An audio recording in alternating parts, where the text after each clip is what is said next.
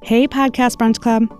Before we begin, a quick thanks to our organizational partners, Podchaser, Critical Frequency, Audio Boom, and Listen Notes. These are all companies you should look into if you're interested in great content and podcast discovery. They support and give back to the listener community. If you're an individual or an organization and you want to support the amazing listener community, think about becoming a supporter. Go to patreon.com/podcastbrunchclub.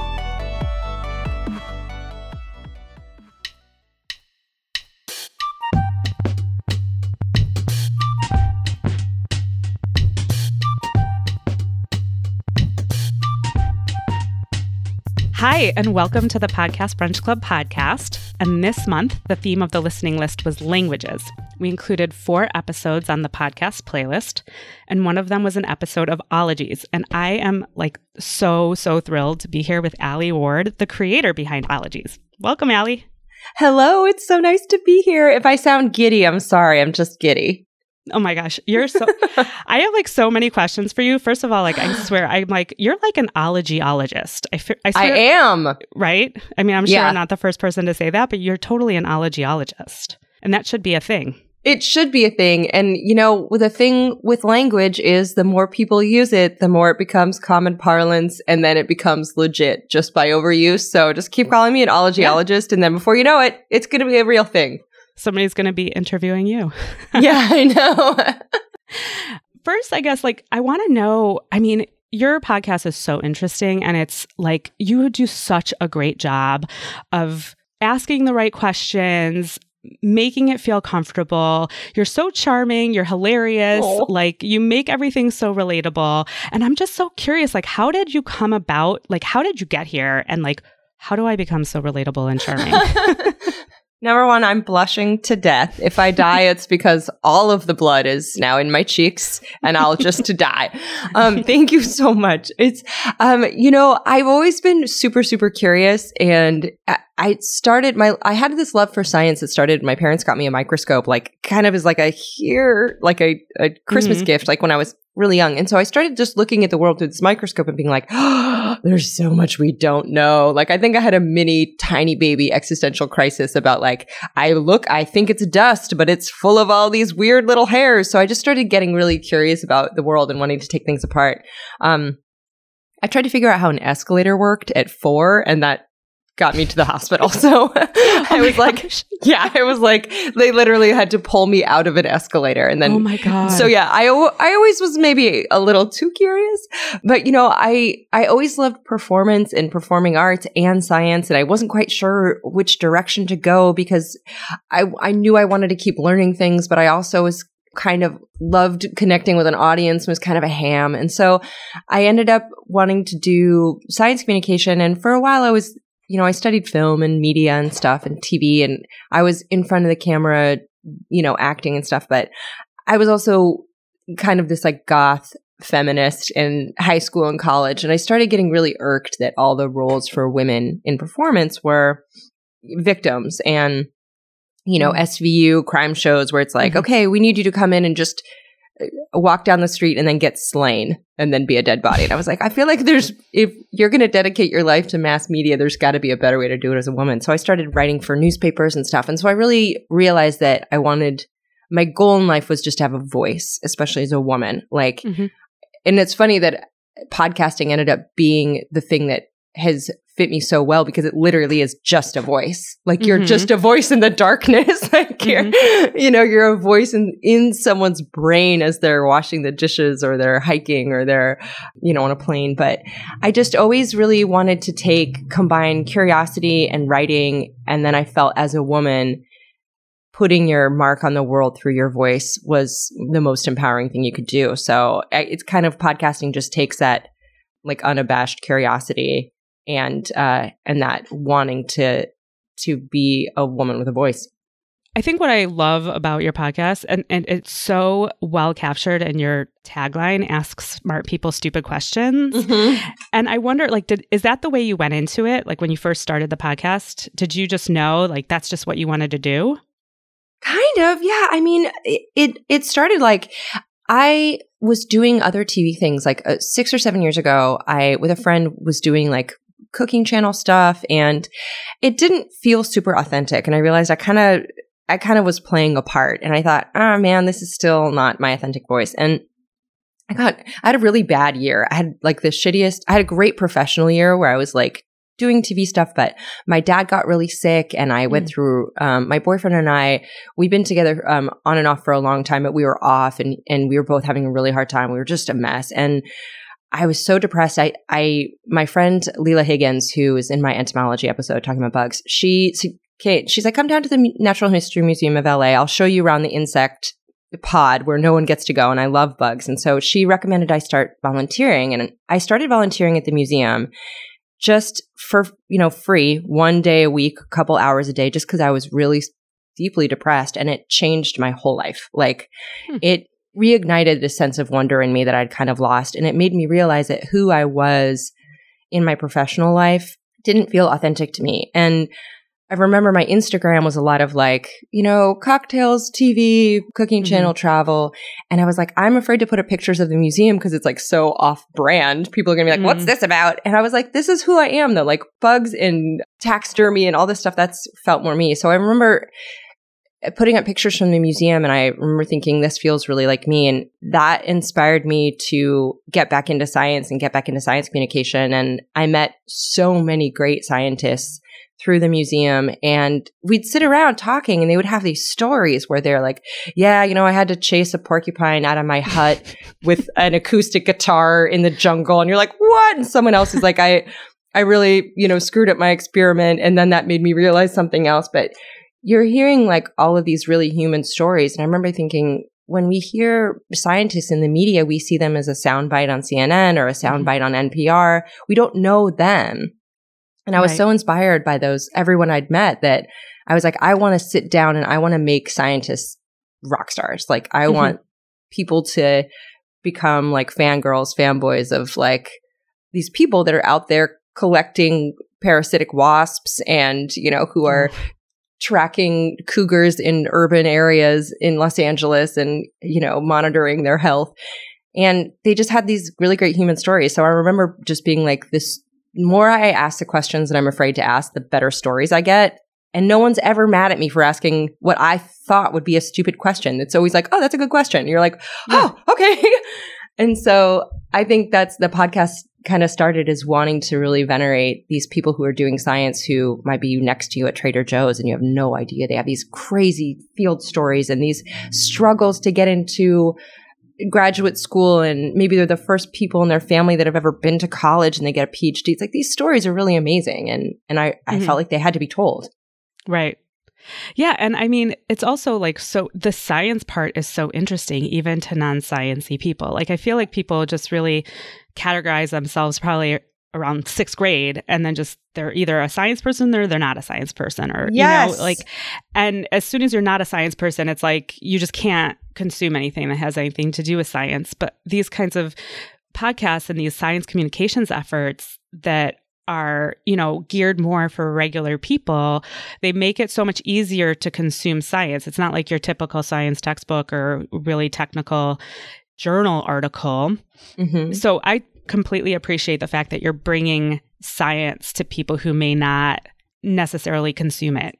Oh, thank you. That was so my aim. Is I feel like once you graduate from school and you no longer have to take a science course, people are like, well, science is for kids. And I'm like, it's not for kids. Like, it is for kids, but people just assume, like, you think of science content and you think of like Comic Sans font in like primary colors, and it's like science, right? And it's like making a volcano with baking soda, but it's like, there is so much science in sex and whiskey and like the psychology of who you fall in love with and why you're afraid to do your taxes. There's like so much science in adulthood, how your car runs, like, there's science in everything. There's science in how you water your plants and why you can't keep a cactus alive, in my case.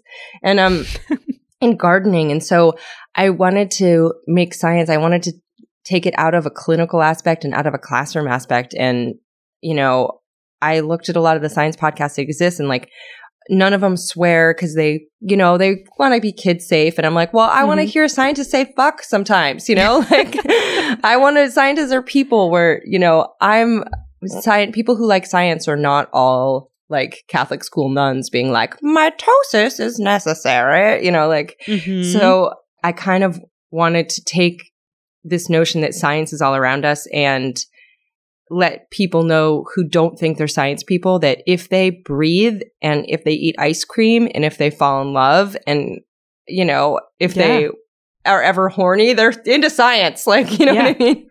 Right. Like, it's everywhere. Yeah. And I think what's so fun about your podcast too is that you get into the weeds of like very, very specific off the beaten track kind of ologies, right? You're not just doing epidemiology or paleontology. You're not doing the ones that everybody, would immediately go to. You're doing ones that are really obscure. And I personally, if I was younger, it would be really nice to know that these even exist because, when you're just going to school and your subjects are maths, like these just broad overarching subjects, math, science, language arts, blah, blah, blah, like some foreign language, you don't get into the weeds and know that, the study of crow death even exists, I know. And so it's not, you realize that there's so much more to dig through and there's so much more depth than you think when you're just, going through the rounds at school or whatever. Yeah. And the one commonality I found with a lot of ologists is that I always ask them, like, did they like science as a kid? Did they like butterflies as a kid? Did they like whatever they studied? Did they care about birds as a kid? And kind of figure out what their entree into their ology was. And a lot of times there's a really big driving passion that takes them to it. I hear from a lot of ologists like, oh, I really loved lizards as a kid. And then I kind of forgot about them when I was a teenager. And then I ended up studying being like, wait, I do love lizards. And then in grad school, I ended up studying them again. And so I think that in general, whether you're a scientist or not, whether you're an artist, whether you are in finance, whatever really gets you excited and the thing that you want to, if you go into a bookstore and you've got an hour or two to kill, like the subject that you want to go to first in a bookstore or a library, like look to that to maybe be a guiding force in what you want to do, Yeah, that's beautiful. And that's what I love hearing that from the ologists. Like, I love when they get stoked about what they do. Yeah, I'm often jealous at how stoked they get about their job. But I want to bring us to the episode that we listened to for the playlist this month, which was your episode on phonology, which is linguistics with Nicole Holiday. Yeah. I mean, I found it was a really awesome episode. And I guess I'm wondering, what did you find the biggest takeaway from that conversation to be? I think the biggest takeaway is that the way we judge each other on language is so screwed up. Like the way people can be so pedantic about grammar or pronunciation or spelling on things when it doesn't affect communication at all. And also that there's no reason for that kind of pedantry because language is elastic. Like language is a tool for communication. It's not set in stone. It changes all the time. It changes from dialect, from community, from what's needed to communicate. And also that the way that the curriculum is taught, or curricula, I suppose, because it's plural. Oh, no one get on me for that. Is really geared toward like a kind of waspy existence in America. And I mean, I just loved hearing about how complex African American dialect is and how stringent the grammar is in that particular dialect. It was such a great look into how people choose to judge each other and how unfounded that is. Right. It's so interesting to me how language and identity relate too, and like how you see yourself.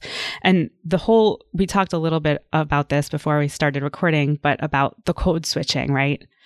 And like how natural it is and how it's not even a thought, but that you will actually change the way you're talking based on who you're talking to and also how you feel about them. So if you like them, you'll talk like them. And if you don't like them, you won't talk like them. You'll talk kind of purposely opposite, which is so crazy to me that we could just do that without even thinking about it. I know. I have a really good friend, Dalen Rodriguez. I've known her for 15, almost maybe more than that.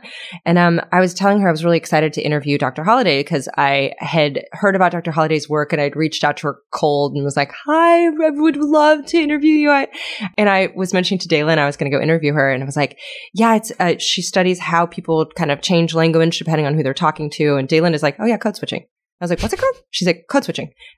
She's like, I talked to my Latinx writers. She's a showrunner on a TV show. I talk to my Latinx writers a little different than I might talk to someone at the network. She could do it all the time. I was like, do you do it with me? She's like, probably a little bit. And I was like, really? And she's like, well, yeah, I talk to you differently than I would my family or Spanish speaking friends of mine.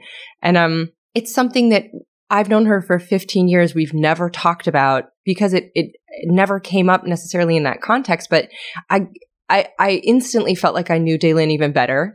And it's something that you think anyone who maybe has a family culture that is different from what is considered like just white Anglo-Saxon in America is adjusting how they speak all the time. And granted, we all kind of do that, probably we all do that to a small degree, but no one is judged on it more than people who are maybe speaking English as a second language or who are kind of forced to speak one way at school than they do at home.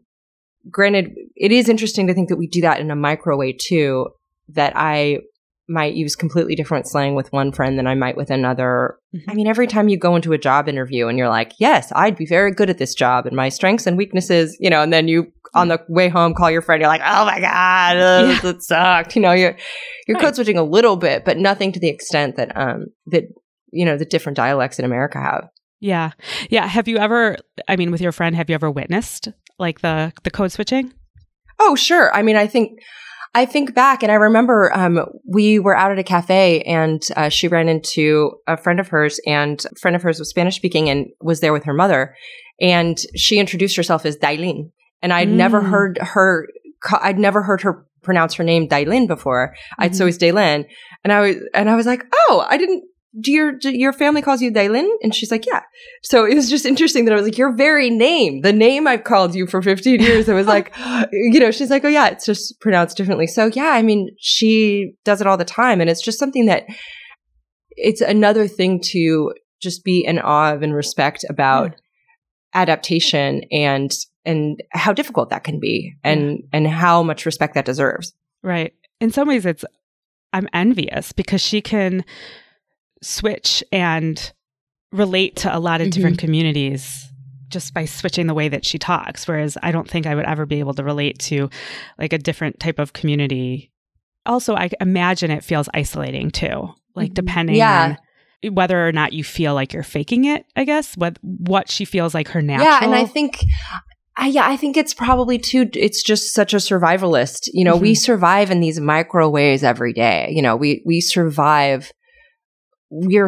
Human beings and all animals are so good at adaptation, and we do it in these micro ways we don't realize. And, I think that with code switching, it's a lot of it is a survivalist mechanism where, okay, I'm going to get judged at school if I use, African American vernacular English grammatically, even though it has its own stringent grammar. But if I use that, I'm going to be told I'm stupid or I'm not, articulate, even though it's just a completely different dialect. Right. And so I think it's interesting that if you don't feel like you have that switch, you probably don't realize that you do it in micro ways. I for sure do it. Just the vocabulary I choose to use. Yeah. Right. And one thing that was really interesting to me talking to Dr. Holliday was how much the white I don't want to say community because I was just talking to Helen Zaltzman about how that word community is maybe overused, but borrows what we want from African American vernacular English, borrows from we want trends and humor and like a hipness to it, borrows what we want and then judges what we decide to judge. And that to me is what was so infuriating to see is like, when it's adopted in a way that is appropriating and then disrespected when people don't understand the complexity of it. And what I found so interesting is the amount of work that she's done is so incredible. And there's a book of African American vernacular English. It's like 900 pages long. And it's such a complex dialect. And she has such an interesting perspective. She mentioned this in the podcast, being biracial, because as someone who studies language and who, has a foot in kind of different American cultures, she really has such an amazing breadth of knowledge. But the biggest thing about ologies I find is that with context, everything becomes precious in a good way, and everything becomes meaningful. I was trying to explain this to a friend, like, if you just hopped in and watched the finale of The Bachelor, you'd be like, who are these bitches? What's going on? I don't care who he picks, whatever. You don't care. But if you've been watching it since episode 1 and you saw them come out of the limo and you're like, is he going to pick Kelsey or Michaela? Like, you care, right? And so with everything becomes important and meaningful with context. And the same way that a dialect becomes meaningful when you know the history and complexity and the struggle and the bonding behind it, that becomes incredibly precious. A crow becomes precious when you know how they communicate with each other, and that they have funerals, and that they can recognize human faces. Like, we heard in crow thanatology. As I'm sitting here looking out the window, I see crows. I just saw a butterfly go by, and it's like, okay, that butterfly has more context because I know its backstory, that it eats shit because it needs salt, butterflies literally feast on shit in the jungle, and they're these beautiful things, but they're disgusting. And so, they eat things that like a cockroach might not eat. And so everything becomes meaningful. And I feel like with ologies, one thing I try to do is give people who maybe don't think they care about science this entree into science by having them look at trees differently, and looking at grammar differently, and looking at plants differently, and bugs, and all these things become like the finale of The Bachelor, where you're just so invested because you know the backstory, and that's so exciting. That's what those are the stones that I love to overturn, Yeah, totally. The stuff that you can't get from like getting a book out of the library. Yeah, exactly. Yeah. Yeah. And I mean, we talked a little bit about Podcast Brunch Club, and the thing that I'm most proud of is just the community aspect of it. And I think you do such a good job of engaging your audience and your community, and like turning your audience into your community. You give them, and I'm just wondering, how hard is that? Is that something that it's just so easy, or is it something that you really have to focus your effort on? Like, I know that part of your Patreon benefits are that you get to ask questions of the experts and stuff, but like, how important is that to you, the community aspect of it, and how easy or difficult is that for you to implement? It's hugely important in a way that I didn't think I realized when I went into it, and it's so hard. It comes really, really naturally, but the thing that's hard about it is just time. Like, I try to answer every DM, even in my hidden DMs folder, in the forbidden DMs, where it's like people you don't follow DM you. I try to answer everything. And the last couple months, it's gotten really difficult just because I'm realizing I'm spending a lot of time answering emails and answering DMs and commenting back to people. And then I'm like, oh shit, I have to make an episode. Like, and so I'm just the amount of time that it takes. And so what's really hard for the biggest challenge is not answering everyone, like seeing something and not writing back. And I don't know, I think I took a personality test once, and it was like, your trust scale is too high. And I was like, you trust too many people and you like too many people. And like, I've been through some shit. Like, I've been mugged at knife point, and like, I've had some shitty boyfriends, but for some reason,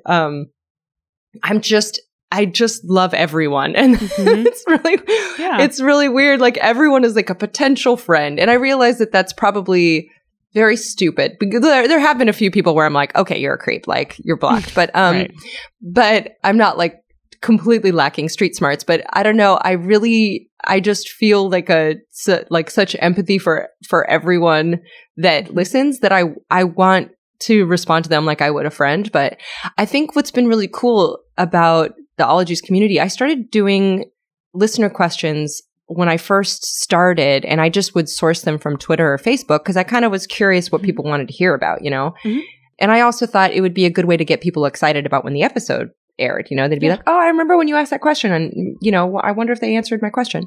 And so when I started a Patreon, I did it because I wasn't on a network at all.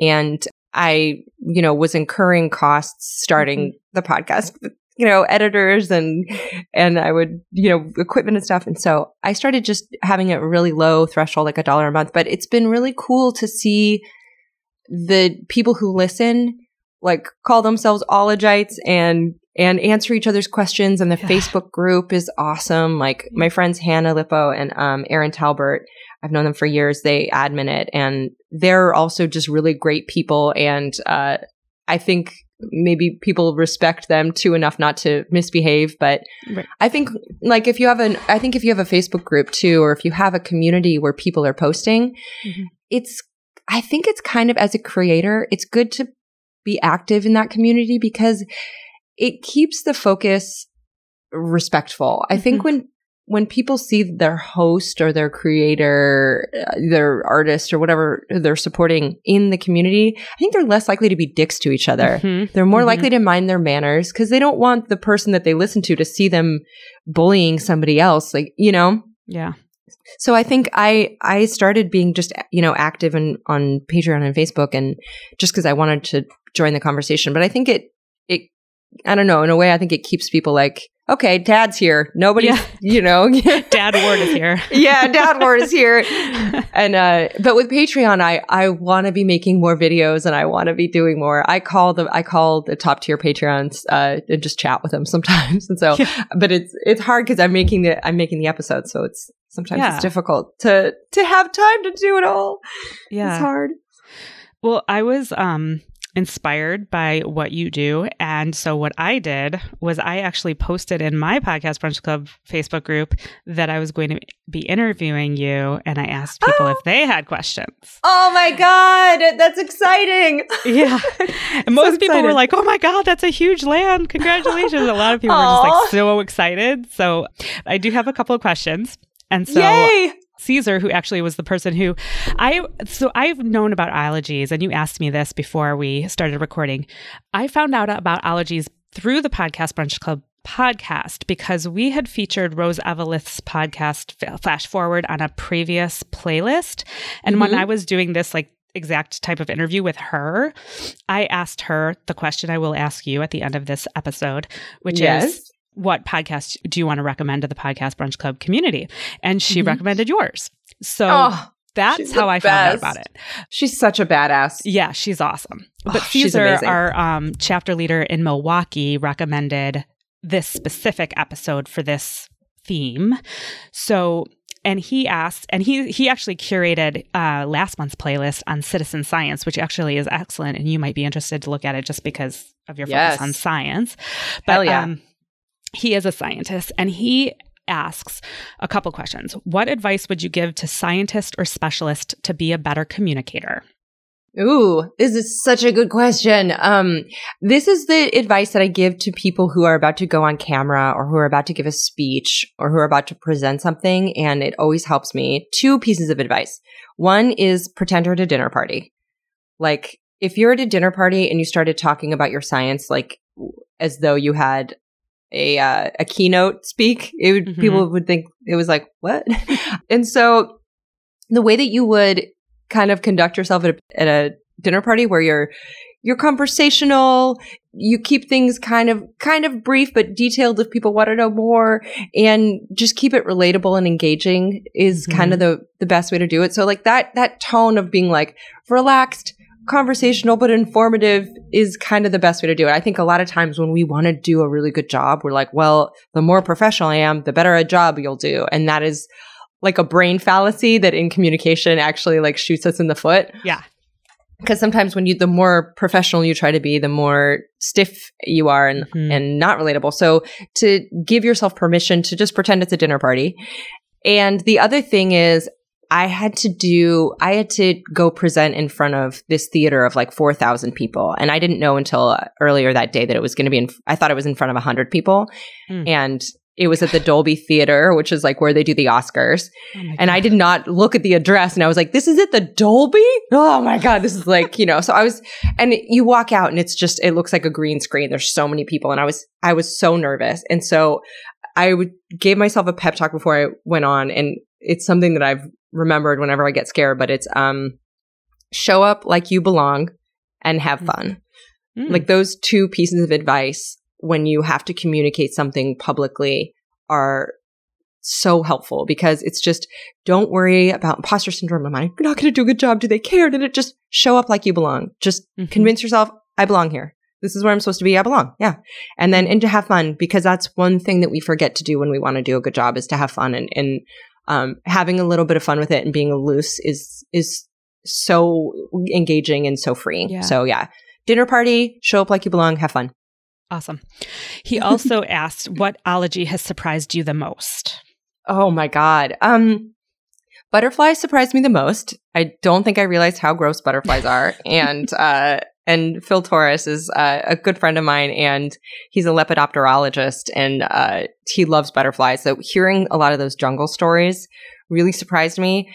And I just recorded an episode this week that's coming up on this coming week on Tuesday. That's astrobiology, life on other planets. Oh my gosh. Aliens. Wow. And so I know. So getting to hear about how they're looking for aliens and where they're looking for aliens, and if they should be called aliens, because technically if we're on their planet, we're the alien. Yeah. So that was one I was really excited about. I think hopefully people like it.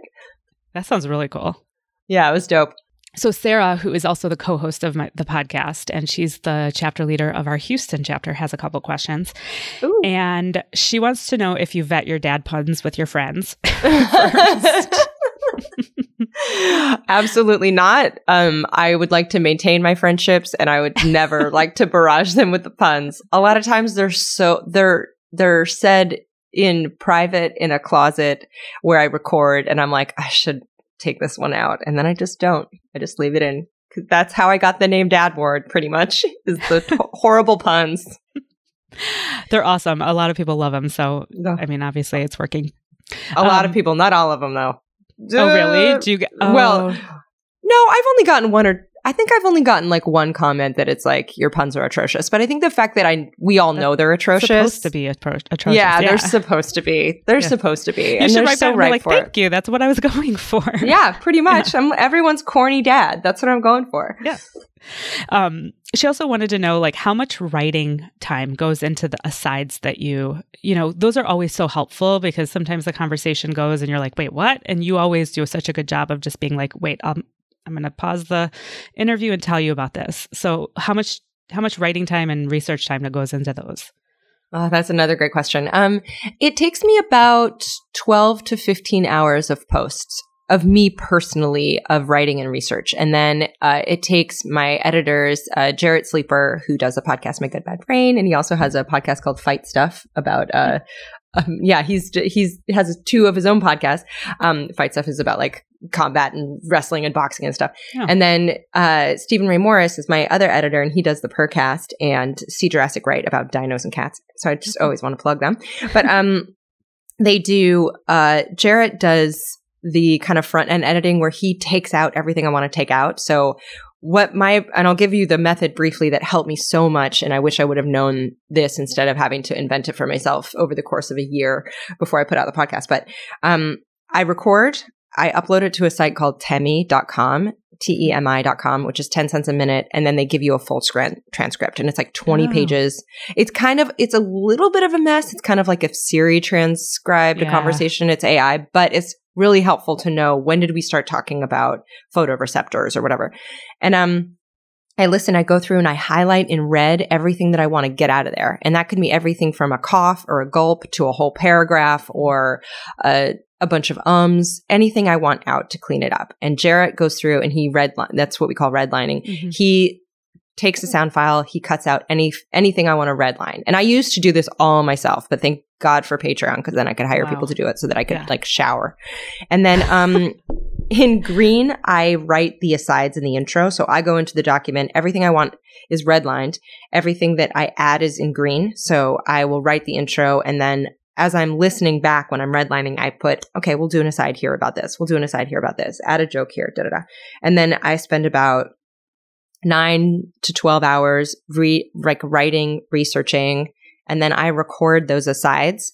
Mm-hmm. And then I send the asides, and I also put in every time I want a sound effect, and I'll find the sound effect like royalty free or whatever, and I'll put a link to it, and then I'll tell Steven where to grab the sound effects and where to put them in.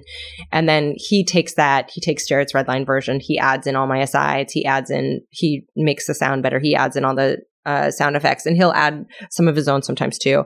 And then that's how it becomes a finished podcast. So it goes through a couple hands. And so, but my writing and researching and recording takes around 9 to 12 hours every week, just doing that. Yeah.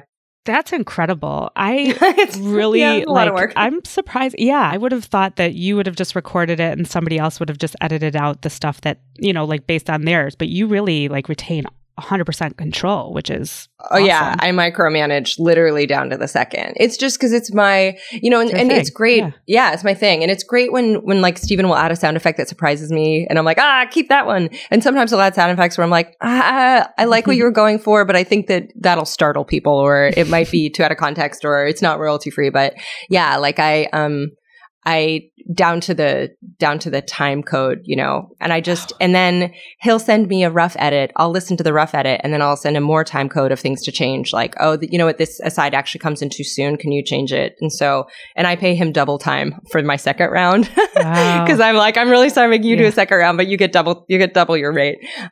Which he's fine with. So that's why before the first 6 months I was doing all of that myself, and it was taking about 40 or 50 hours easily a week on top of my other job. So 9 to 12 hours is like on the low end. It can take up to 15 if I'm really in the weeds on asides, and I'm really wanting to find a lot more sound effects or whatever. So yeah. But one thing that's really helpful is if anyone's recording their own podcast and they're ever having issues about editing it, having a transcript is super helpful. And also when I'm recording takes, sometimes I'll clap.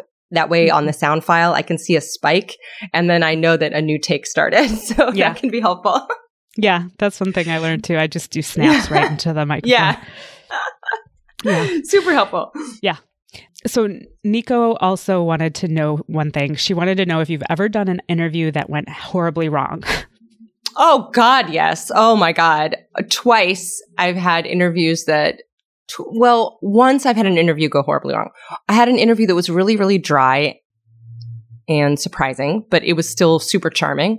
But I had an interview with the biogerontologist, Dr. Caleb Finch, who's one of the most respected people, like a biogerontologist in the world. He studies how we age, and he's very serious. And he reprimanded me a few times just for saying silly things. Like I even mentioned something like, there was a myth that he debunked, as we say, he debunked some flim flam. And I was like, oh, that's so interesting that people get that wrong. And he said, it's not interesting. It's destructive. Destructive people get it wrong. And I was like, oh my God. But then as soon as the interview was over, right at the end, he was like, great questions. Great talking to you. And after I turned off the recording, he was like, you're doing such a service. What a great podcast. I was like, dude, you just raked me over the coals. Like, I thought he hated me. There's even an aside where I'm like, does this dude fucking hate me? Like, he was just so serious about his work. But you just recorded that. That was just a recent one, right? Because I heard that. Yeah, it wasn't recently. Too long ago. Yeah. Oh my God. But I was just like, what did I do to this guy? But I just had no idea he was so serious. But he was delighted by the whole thing. He was happy to do it. And you just would never know, but from hearing it. But I also recorded a parasitologist in London. I trekked my recording gear literally across oceans just to record her. We recorded it, and I realized that my batteries ran out in the middle. Not only that, but I also was using the onboard mic on my Zoom, so I only got her audio and none of mine.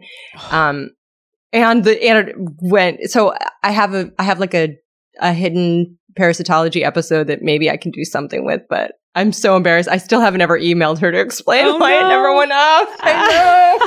I was so ashamed. Just point her to this podcast, and then you if you're wondering whatever happened to that episode, just go listen here. I know. I schlepped my equipment so far for it. Oh my gosh. Yeah, I know. So have you ever just like, other than that one where it was just a complete error, have you ever just had an interview where you were like, this is just terrible and I'm not going to put it out? You know, I thought about the biogerontology episode. I was like, maybe I shouldn't. But then again, there's always an angle. Like, if you look at every episode as a story to tell, like, the story is this dude is 78. He's published 500 papers. He doesn't have time for bullshit. And like, that Right. is his story. That's the angle. The narrative is like, stop being silly. This is serious stuff. And you're like, okay, well, then that's the narrative. Like I interviewed a gelotologist who studies the science of laughter. He is an MD. He studies how laughter affects like aging and free radicals and oxidizing and healing. And like, he's a legit dude.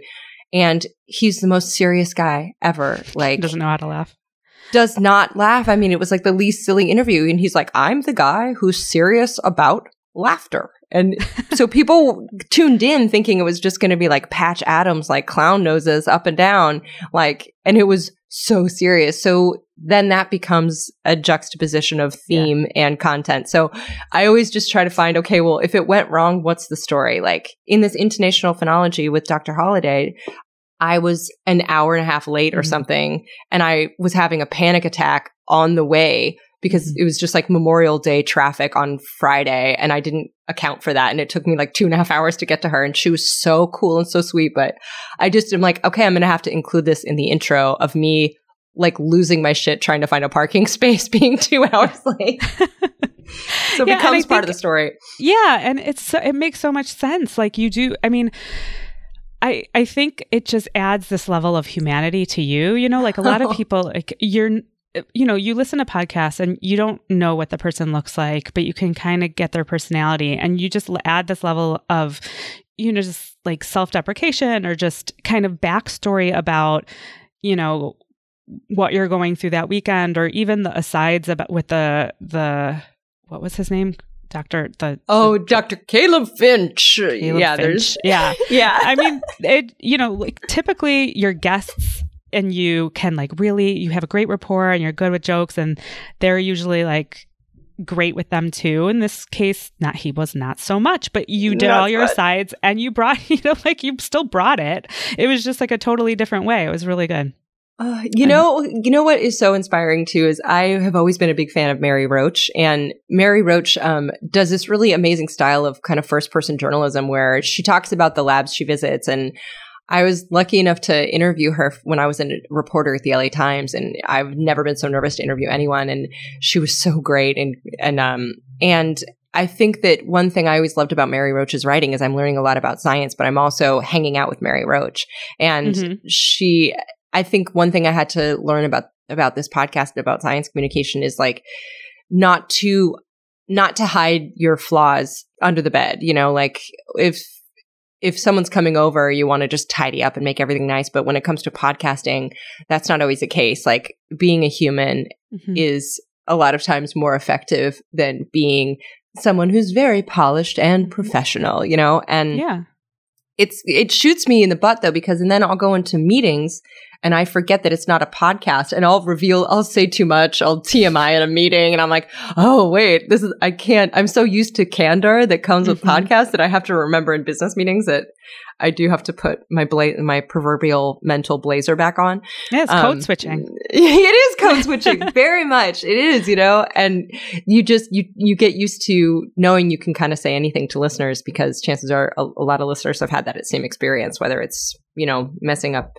something or forgetting something or being late or, you know, watching disgusting videos. I have a secret at the end of every podcast, and the last two I've been watching disgusting videos about worms online. So really gross. Don't ever Google mango worms or botfly larvae. Oh, it's disgusting, but it's so cathartic.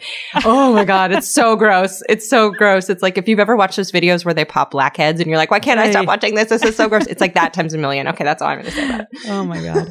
That's hilarious. So I appreciate all your time, and I don't want to take up any more, but I have the final question, which I already prepped you for. Yes. So we want to know what you're listening to lately. Like what do you want to recommend to the Podcast Brunch Club community?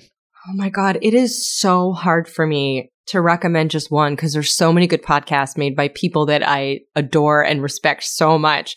So I thought about this, and I thought I would just pull up the last episode of something I listened to be completely fair. That way I wouldn't have to pick favorites. I would just pick last chronological. Does that make Perfectly sense? fine. Yes, let's do it. Okay. So I am going to recommend a new podcast called All My Relations podcast. Have you heard of it? No. It's really, really interesting. It's I was listening to an episode called let me have the full title come up.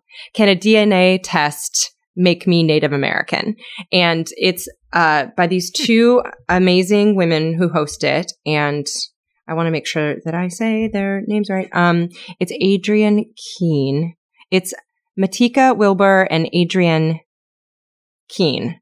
I think I'm saying that right, but they're awesome and they are great on Twitter. They tweet so much about indigenous cultures and Native Americans and how our culture kind of appropriates and kind of disregards and how to celebrate Native American culture. And so they just came out with this brand new podcast. It's so great. So they talk about Native American issues. They have really awesome guests on. And they had Dr. Kim Tallbear on this episode, Can a DNA Test Make Me Native American, talking about kind of why that's problematic, why this notion of, I took a DNA test and it turns out I'm 11% Cherokee. I'm more than just a white guy. Like, just a DNA doesn't connect you to the culture and to that particular tribal community. And so they talk about Elizabeth Warren as well. And it's just a really fascinating look from people who are like scholars and who are really connected to their own heritage and their own community and the current community. And I have a cousin who is married to someone who's Blackfoot American, and they're up in Montana. Their kind of history and their life and their customs have always been really interesting to me. And to have people who are making a podcast about these issues, not only from a historical, but from a very, very current perspective, is just such a great window into that world. And they're doing a great job with it. So that was the last episode of a podcast. I was listening to that yesterday. So okay, awesome. Yeah, so they do a great job. To the show notes. Yeah, All My Relations, right? Mm-hmm. Yeah. All right. Well, so before we say goodbye, just let everybody know how they can connect with you, where they can find you on Twitter, Instagram, website, stuff like that. You can find the podcast is at Ologies on Twitter and Ologies on Instagram. You can also find Ologies Podcast on Facebook. And it's a group that you have to be led into by Erin and Hannah. You have to answer a couple questions, which is essentially like what your favorite episode was and what you want to hear in the future, just to make sure, again, there's no creepy robots. And all of the episodes are up at alieward.com, and it's alieward.com/ologies if you want to go straight to it. A list of all of the shows, all of the links to things that I've researched, all the charities that I donate to each week now. Since I started doing ads, a different charity gets donated to, and they get picked by the ologist, which is awesome. So I just, huge thanks to the Patreon community, because without their support, I couldn't allocate that. So it is great to have an ologist pick their charity that they want it to go to. So all the links to any of the charities and their websites and their Twitters and the ologist Twitters are all up on alieward.com/ologies. And I'm at alieward on Instagram and on Facebook. And so just scroll through the ologies list. You can start at any episode. It's not chronological. You can just start whatever kind of you think you'd be interested in, and whatever you think you won't be interested in, chances are there's some weird tidbits that you'll like. Absolutely. I can vouch for that. Well, thank you so much. This was awesome to get to talk to you. I hope that you can join our LA group one time. I would sign you up. Yeah, that's awesome. I would love that. That'd be so cool. It'd be awesome if you could just like surprise them one day. I know. Just popping in like a secret shopper, like, hey, what's up? It's Dad. Yeah, I would love that. Yeah. Thank you so much. This was awesome. Well, thank you for having me on. Thank you for exposing people to so many great podcasts. What a service. It's just, you're doing great work, and I'm so honored. So thanks for having me on. Thanks.